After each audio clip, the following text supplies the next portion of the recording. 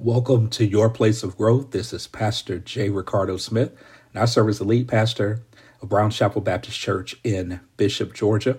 And you are listening to the Place of Growth podcast, and we are now on, I believe, episode 5. And so we thank God for the blessings that He's bestowed upon us and to open the door to avail this opportunity to us to minister to you through the Word of God, utilizing technology. I want to thank each and every one of you who has downloaded this podcast, and I want to ask that you would help partner with us in a very unique way. And that is, if you are listening to this podcast on our website, if you would just share our website information with someone else so that they may hear the Word of God in this unique way. And also, if you happen to be listening through a podcast platform, perhaps on Apple Podcast or on Spotify, I want to announce to our listening audience that we have finally gotten out of what I've been calling Apple's podcast quarantine, where we can actually type in the Place of Growth podcast and people are able to find us without having to send a link out to people. And so we're so excited about that. But I want to encourage you, if you're listening on one of those podcast platforms, to leave us some comments, leave us a rating so that, number one, we know how we can continue to be a blessing to you during this time. You can also let others know how much of a blessing this podcast has been to you. But it also helps us with, I want to say it's the algorithms or with the analytics, whatever it is that goes on behind the scenes for Apple. We want to make it very easy for people to find us. And so if you would take just a few moments to do that for us, we would greatly appreciate it. We are continuing a series here in John chapter 4, and that series is what we're calling a Word-Centered Church series, where we share the 4 key core values of the Brown Chapel Baptist Church. I shared on last week that at the Holy Spirit's prompting, we wanted to not only remind the membership of our church in this time of a pandemic, who we are, who God has called us to be, and to continue to be committed to what God has called us to be. But also because there are many others who may be listening to this podcast that want to know more about the Brown Chapel Baptist Church, and we want to be able to share very clearly what we stand for as a ministry and what God has assigned us to do and called us to do. And so WORD is an acronym that we have shared, and that is worship, outreach, relationships, and discipleship. And in reality, it's an acronym, but it really is all encompassing of the Word of God. And so the O, which is today's focus, is outreach. And in John chapter 4, I'm going to begin reading at verse number 1 from the New International Version. And at another time, we will share a podcast topic perhaps on the various versions of the Bible to discuss different translations, transliterations, and different things of that nature that will help you to be able to identify different scholarly texts versus those that are just easier to read, and perhaps a devotional Bible of sorts that you could use. And so will be reading today's scripture from my devotional Bible, the New International Version of Scripture.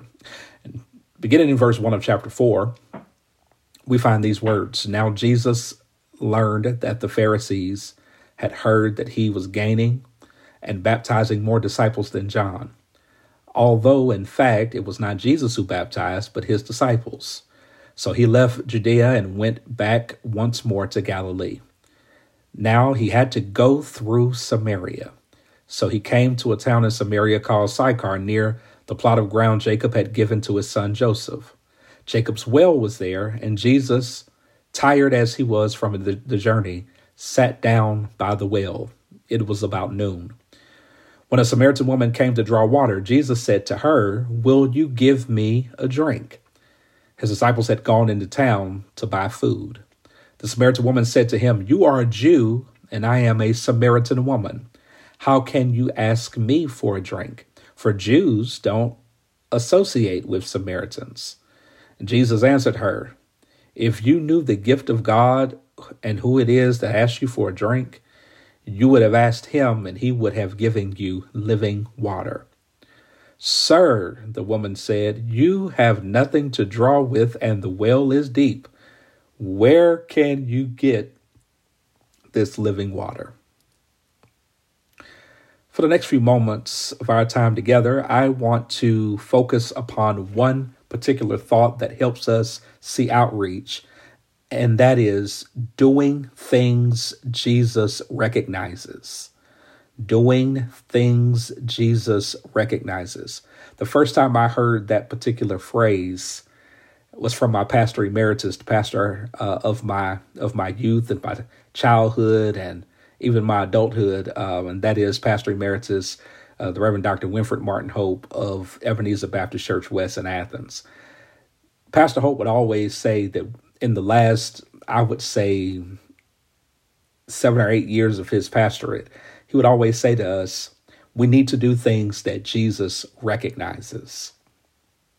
And as I would think through what it was that he was focusing on, Dr. Hope was always trying to get us to understand that it's possible for many churches to be busy doing work that is not the work that Jesus did himself, nor is it work that we can find in Scripture. And so there are a few questions I want to ask us to consider as we think about outreach, as we think about the things that we busy ourselves doing. I want to ask you 3 questions. The first is, how much of what we do actually gives glory to God? How much of what we do is actually found in Scripture? And how much of what we do actually helps somebody meet Jesus? I want to ask that again. And if you happen to rewind it, then you will hear it four times. How much of what we do actually gives glory to God? How much of what we do is actually found in Scripture? And how much of what we do actually helps somebody meet Jesus? That is why the church that is just busy shouldn't be busy just for the sake of being busy. The church should be busy doing the things that Jesus recognizes. If you view chapter 4 in light of the fact that there are no chapters in the original text, then it should be coupled with chapter 3's story of Nicodemus. You see, when you look at Nicodemus's story and you look at the woman at the well story, you find 2 people who were polar opposites, 2 people in different situations, but both people needed Jesus. You see, the need for Jesus is a personal need for each and every one of us, but the need for Jesus is a universal need, which means that everybody everywhere needs Jesus. Don't miss that. Everybody everywhere needs Jesus. Whether they accept him or not, everybody everywhere needs Jesus, and Jesus came for everybody everywhere. That would include the marginalized. That would include the oppressed. That would include the left out in society. That would include the least of these. Jesus came so that he could meet the needs of everybody everywhere. But if you study chapter 4, you'll find that the most direct and most popular route from Judea to Galilee went through Samaria. Jesus had to go through, according to this statement in John chapter 4. Jesus had to pass through Samaria. That doesn't necessarily mean that divine compulsion alone moved him to choose that route. But however, most students of this passage have believed that one of the reasons Jesus took this route was that Jesus had it upon his mind to intentionally minister to the needs of the Samaritans.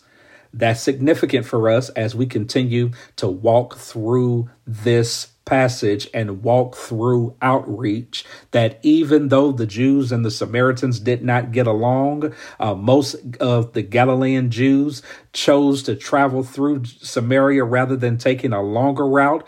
east of the Jordan River, which the Judean Jews preferred. The trip to Galilee to Jerusalem via Samaria normally took 3 days, but Jesus had to pass through Samaria because Jesus had some business to take care of, and Jesus had to model to us what outreach looks like. And I want to show it to you. The first thing is here. We find that when we reach out, when we do outreach, when we do things that Jesus recognizes, number one, we reach out regardless of gender. We reach out regardless of gender. You see, in this text, this culture considered men more important than women. It was unusual for a man to even speak to a woman. And when the disciples got back from their visit to town to go get food, according to the text, they were even amazed that Jesus was talking to a woman, according to verse number 27 of chapter 4. You see, religious conversation between two men was permissible. It was accepted. It was even great, but it was inappropriate for a man and a woman to engage in religious conversation. You see, rabbis did not talk to women in that day, but Jesus took the initiative to speak to the woman.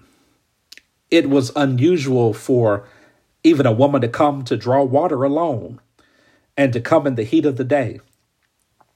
Perhaps this woman's morality or lack thereof, immorality, led her to shun the company of other women and to seek solitude at the expense of comfort. But normally Jesus' disciples would have drawn the water, but Jesus himself evidently asked the woman for a drink because both she was drawing water and in order to initiate conversation with her. Jesus was on a mission. He had to go through Samaria because he wanted to reach out regardless of gender. He wanted to tear down the division between male and female. He wanted to let her know that she could have access to him. So Jesus reached out to her to build a relationship. What we must do is not allow gender to be a barrier to people finding Jesus. Well, only the men do this and only the women do this. Well, sometimes those are mere semantics that we get caught up in, and we forget the fact that in Jesus, there's no male or female, no Jew or Gentile, no bond or free, that we must make sure that we are reaching out regardless of gender. But then also in this text, we find that when we do outreach and we want to do things that Jesus recognizes, we reach out regardless of status. We reach out regardless of status. I mentioned chapter 3, giving us the story of Nicodemus coming to Jesus. Nicodemus was widely respected. He was a Pharisee, which means he would have claimed obedience to every one of God's laws. You see, the Pharisees were known for their morality and for their concern for keeping every command, no matter how small or minuscule it was. As an example, they would drain their drinks just in case a fly or a gnat got caught in it, and they didn't want a dead gnat or dead fly to make them unclean by consuming it. And this woman is the exact opposite. This woman did not keep the rules and the commands like Nicodemus. Matter of fact, we know, according to this text, that she did not fulfill one of the commands and keep one of the covenants. And that is, this woman did not keep the rules because she's tried marriage numerous times and failed. And since she tried marriage numerous times and failed, she says, I'm just going to try something else. She tries cohabitation, says, see if this works, because nothing else has been working for me. But Jesus, his ministry is focused on those who are unsaved. You see, too often the church, those of us who are part of the body of Christ, we can become too consumed with other people who are just like us, with people who have the same spiritual status that we have. But Jesus' ministry was for the unsaved. His ministry was for those who were spiritually sick. As a matter of fact, Luke chapter 4 chimes in here that helps us to see in chapter 4, verse number 18. Jesus quotes an Old Testament scripture, but in the quotation of the Old Testament scripture, Jesus is clearly showing us what his ministry is by telling us in a very emphatic statement in chapter 4 of Luke that the Spirit of the Lord is upon me, because he has anointed me to proclaim or to preach good news, the gospel to the poor. He has sent me to proclaim freedom for the prisoners and the recovery of sight to the blind, to set the oppressed free and to proclaim the year of the Lord's favor. Jesus says, I will reach out regardless of status because I'm here to preach good news to the poor, to give good news to prisoners, to give good news to the blind, and give good news to those who have been oppressed. That the ministry of Jesus is the same work that God has called us to do in the earth realm. And if we're going to be the hands and the feet of Christ in the earth, then we've got to reach out regardless of status. Put prestige away, put any pretenses away, put any platforms that we have wanted to put ourselves on or others on, and be busy doing the work that Jesus did. When we do outreach, we reach out regardless of gender. We reach out regardless of status. But thirdly, and finally, we reach out regardless of nationality. We reach out regardless of nationality. You see, if you study this text, you'll see that Jesus was a Jew. She was a Samaritan. Jesus was a Jew. She was a Samaritan. Those two groups do not get along. To further define those who are Samaritans, Samaritans were considered to be a mixed race, part Jew, part Gentile. They grew out of the Assyrian captivity of the 10 northern tribes of Israel in about 727 BC. And they were rejected by the Jews because they could not prove their genealogy. So they established their own temple and their own religious services. This only pushed their prejudices and division all the more. But if that wasn't enough, that they were part Jew, part Gentile, that they were rejected by the Jews because they couldn't prove their genealogy, they were forced to establish their own temple and their own religious services. But also, to add more fuel to the fire, some of the Pharisees prayed that no Samaritan would be raised in the resurrection. I hope y'all heard me. If you didn't, I don't mind saying it again.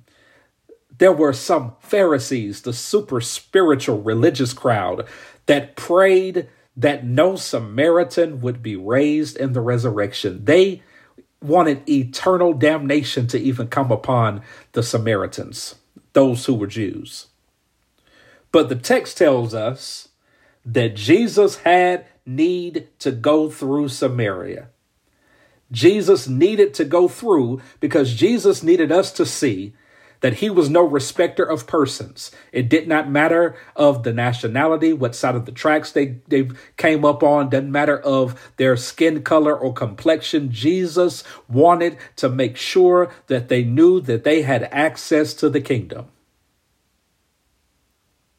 And so, Brown's Chapel and to guests and friends, I'm believing that in this season, God is calling us as a church that is committed to outreach to be willing to reach out to people who do not look like us. To be willing to reach out to people who didn't grow up in the same environments that we grew up in. But that we would reach out regardless of nationality. I've got to close, but in closing, I want to tell you that everything that has been shared here in John chapter 4 and what Jesus does as a Jew himself and is ministering to this Samaritan woman, Jesus does exactly what he's instructed us to do and exactly what the scriptures have called and compelled us to do. Jesus sums it up for us in Matthew chapter number 25, beginning at verse number 35. And if you're not a member of our church, I think this is a good time to tell you that that's what we call our outreach ministry. We call it Mission 2535 because of this particular passage that Jesus has stressed. I want to read it to you in closing. Jesus says, "For I was hungry, and you gave me something to eat. I was thirsty, and you gave me something to drink. I was a stranger, and you invited me in. I needed clothes, and you clothed me. I was sick, and you looked after me. I was in prison, and you came to visit me." Then the righteous will answer him, "Lord, when did we see you hungry and feed you, or thirsty and give you something to drink? When did we see you as a stranger and invite you in, or needing clothes and clothe you? When did we see you sick or in prison and go visit you?" And the king will reply, "Truly I tell you, whatever you did for one of the least of the brothers or sisters of mine, you did for me." But then he will say to those on his left, "Depart from me, you who are cursed, into the eternal fire prepared for the devil and his angels. For I was hungry, and you gave me nothing to eat. I was thirsty, and you gave me nothing to drink. I was a stranger, and you did not invite me in. I needed clothes, and you did not clothe me. I was sick, and I was in prison, and you did not look after me." And they will also answer, "Lord, when did we see you hungry or thirsty or a stranger or needing clothes or sick or in prison and did not help you?" And he will reply, "Truly I tell you, whatever you did not do for one of the least of these, you did not do for me."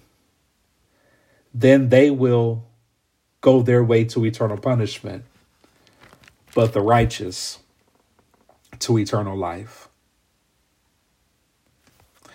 I want to encourage us to see the importance of outreach, to feed those who are hungry, as we've done by partnering with Bigger Vision here in Athens as a homeless shelter. We partner with them to serve dinners, that we would help to feed the hungry and clothe the naked. In our partnership with Acts and area churches together, serving with other churches in the Oconee County area, that we would give support to the stranger and to those who have been in prison by ministering to children at Fowler Drive and offering support and aid to that school and ministering on Saturdays at the Oconee County Jail, because that's the work that Jesus recognizes. As a matter of fact, even in this season, I want to challenge our church to find other creative ways to still minister to the needs of our community, even during the time of social distancing, even during the time of sheltering in residence, to be creative, to find ways to still do outreach. I close with this. The moral can't be saved by their morality. They can only be saved by Jesus. But also the immoral are never too immoral to find salvation in Jesus. They just need somebody willing to reach out. Reach out regardless of gender. You don't know who God is going to use you to minister to. Reach out regardless of class, regardless of what they have or don't have. Everyone needs access to Jesus. And reach out regardless of nationality. It doesn't matter about background, doesn't matter about black or white, it doesn't matter about any other barrier that we have put in the place of the gospel. Because everybody, everywhere needs Jesus. Let me pray for you. Father, I pray that we would take the ministry of outreach seriously. That we would remember the fact that you came and found us in the midst of our sins. And you accepted us into your family. Help us to not have amnesia, but to reach out in the same manner that you have reached for us. Father, we want to be a church that's committed to doing outreach. We don't want to just be a church for those who are already saved, but we want to do the ministry of Jesus. Jesus says that I didn't come for those who are already here, but I came for those who are still out there. In this season, especially, help us to be mindful of those who are out there, because those out there don't have the hope that we have in Jesus. So help us to evangelize, help us to share it, help us to not just do it with our words, but help us to show it with our actions, to love God, to love people, and then prove it every chance that we get. We thank you for your word. We thank you for the ability to hear it. And now, Father, we pray that your word will change lives. It's in the matchless and majestic name of Jesus the Christ that we pray. Amen.